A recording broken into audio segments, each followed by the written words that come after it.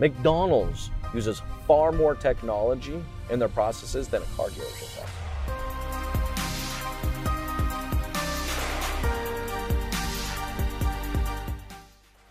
I would love to see a manufacturer create a McDonald's-style franchise.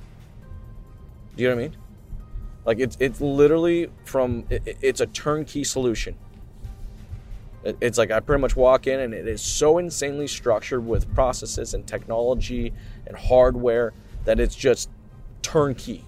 You know, you remove very, very, very little of, or you remove almost all of the human element, you know, the mistake portion of the human element out, right? Through process and technology.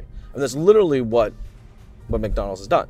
I mean, you're gonna get a Big Mac the exact same way every single time, no matter where you are in the world. And they've been able to do that with people that have little to no experience in any way or form because of their hardcore commitment to process and technology. I think the fact that every single dealership is left to generate and create their own experience, that because of that, this is where we got so many, this is where the stereotypes of dealerships have come from. Because look, a lot of very early on, people weren't selling cars for people. Like they were in it for the money. So, now, but you see some manufacturers are doing that.